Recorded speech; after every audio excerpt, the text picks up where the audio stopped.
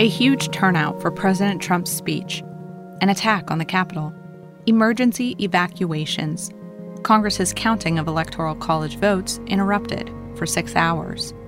More than 150 police officers were injured, a rioter shot, and several other rioters left dead that day, as well as 5 officers in the coming days and months. That was January 6th. Welcome to Rethinking the News. I'm your host, Samantha Liney-Perfas.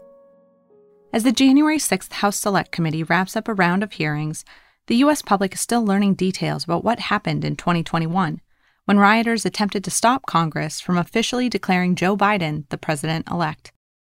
Our reporter, Krista Case Bryant, was there that day and is now covering the congressional hearings. She's worked for the Monitor for 18 years and has reported in the Middle East and all across America. Today, she talks about her experience and offers her perspective on covering such a complex issue. Back in January 2021, she had just begun her new job as congressional correspondent. Here's our conversation. It was your third day on the job. What was it like from your perspective? Well, I had been aware of this potential scenario for about 6 months because of some previous reporting that I had done, and I was prepared for January 6th to be a confrontational day. From the very first moment I stepped outside, something definitely felt different, and when I arrived at the Capitol, there was already a significant crowd gathered outside, and I asked a police officer at the edge of the Capitol what he thought, and he said, "Oh, this is nothing. I've seen much worse before." And as the day went on, I kept an eye on the crowd outside when I could, and I remember walking toward the joint session as it was about to start. I was in an upper hallway, and I could see out onto the east front and the large crowd gathered there, and I could hear their voices mingling with the echoes in the hallways of the Capitol, which was really surreal. And it was just as I was coming out of the Senate that I found out about the breach and was held with a bunch of other journalists and evacuated about 20 minutes later. Interestingly, I think for most of the people who were in the Capitol that day, we didn't get as full a picture of what was happening as people who were at home watching on TV because, for example, I was in the Senate. Journalists aren't allowed to use any electronic devices in the Senate, and so we weren't able to track what was happening outside. Well, now you're covering the hearings that have taken place, and how are you doing that? You experienced it yourself. How does that shape your coverage? You know, the hearings obviously are televised and you can get a pretty good sense of what's going on there, but you always see things at the margins when you're in the room that you don't necessarily see on TV. So, for example, when Cassidy Hutchinson, a White House aide, was testifying about what was happening behind the scenes, things that she had personally witnessed, as well as conversations that she'd heard or had been relayed to her. There were 4 police officers who have attended every single hearing this summer and also testified at last summer's hearing about their experience battling the rioters on January 6th. And I just remember looking over and seeing one of them with his head in his hands. And there was a man who had participated in the riot. He said he felt very misled by the president, who didn't end up coming himself like he said he was going to. And this individual, at the end of the proceedings, walked over to these 4 policemen and embraced each of them. And one of them told me that he had come over to apologize. And not all of them accepted that apology. Some of them felt like he should have apologized on national TV, or that any apology just wasn't enough to compensate for what they had been through. But it was still an interesting moment of him extending an olive branch, at least. And I think there are things like that on the margins that you pick up being in the room. You told me that you started reflecting on the role of journalism in American democracy, even as the attack was unfolding on January 6th. Could you talk a little more about what you were thinking?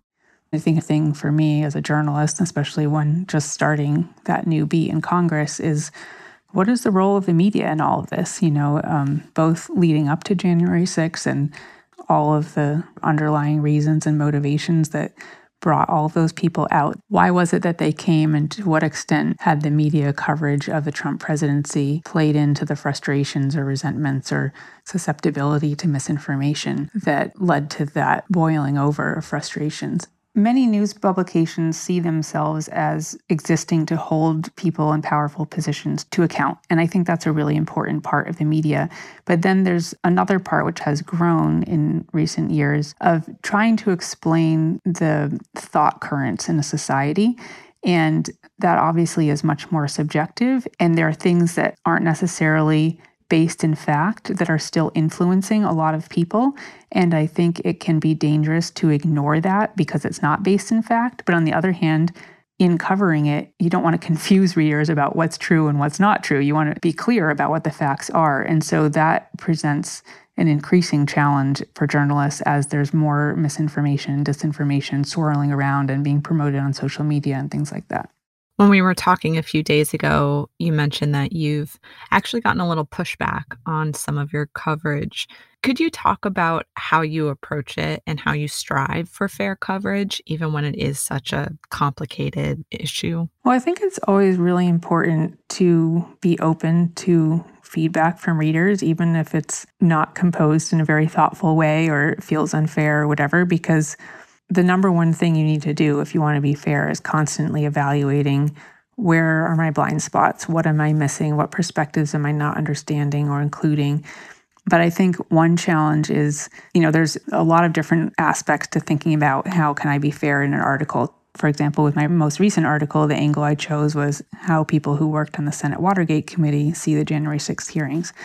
One source of criticism oftentimes is, well, you didn't even say anything about X, Y, and Z.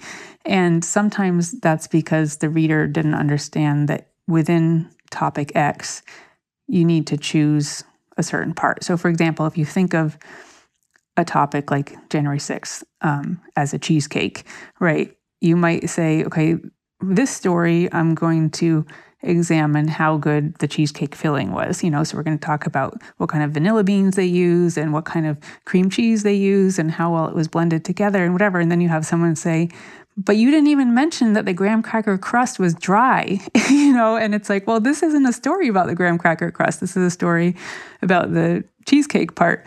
So I think that's something that I try to do as clearly as possible, is indicate at the top, like, which part of the cheesecake we're looking at in this story, if that makes sense.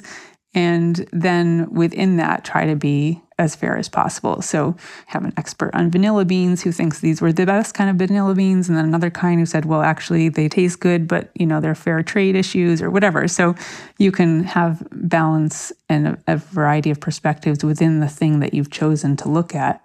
Would you say it makes a difference reporting on these events as a Monitor reporter? How does that make your stories different than other publications one might read? The Monitor was founded by Mary Baker Eddy with the object to injure no man, but to bless all mankind. The Monitor comes from this tradition of covering the news in a way that's respectful and thoughtful and fair. What I see the Monitor and myself being able to contribute is there's this largely empty space where there's very few articles that will tackle controversial questions, but do it in a really thoughtful way that brings out the best plausible arguments on either side of an issue and doesn't prejudge what the reader should think about those, but just pulls together the best thinking, the best, most relevant facts, and then trust the reader to make an informed decision themselves about what they think about that. And I think people are really yearning for that. And I think the Monitor is striving to do that. And there's a great need for that. And that's where I see myself and the Monitor being able to contribute the most.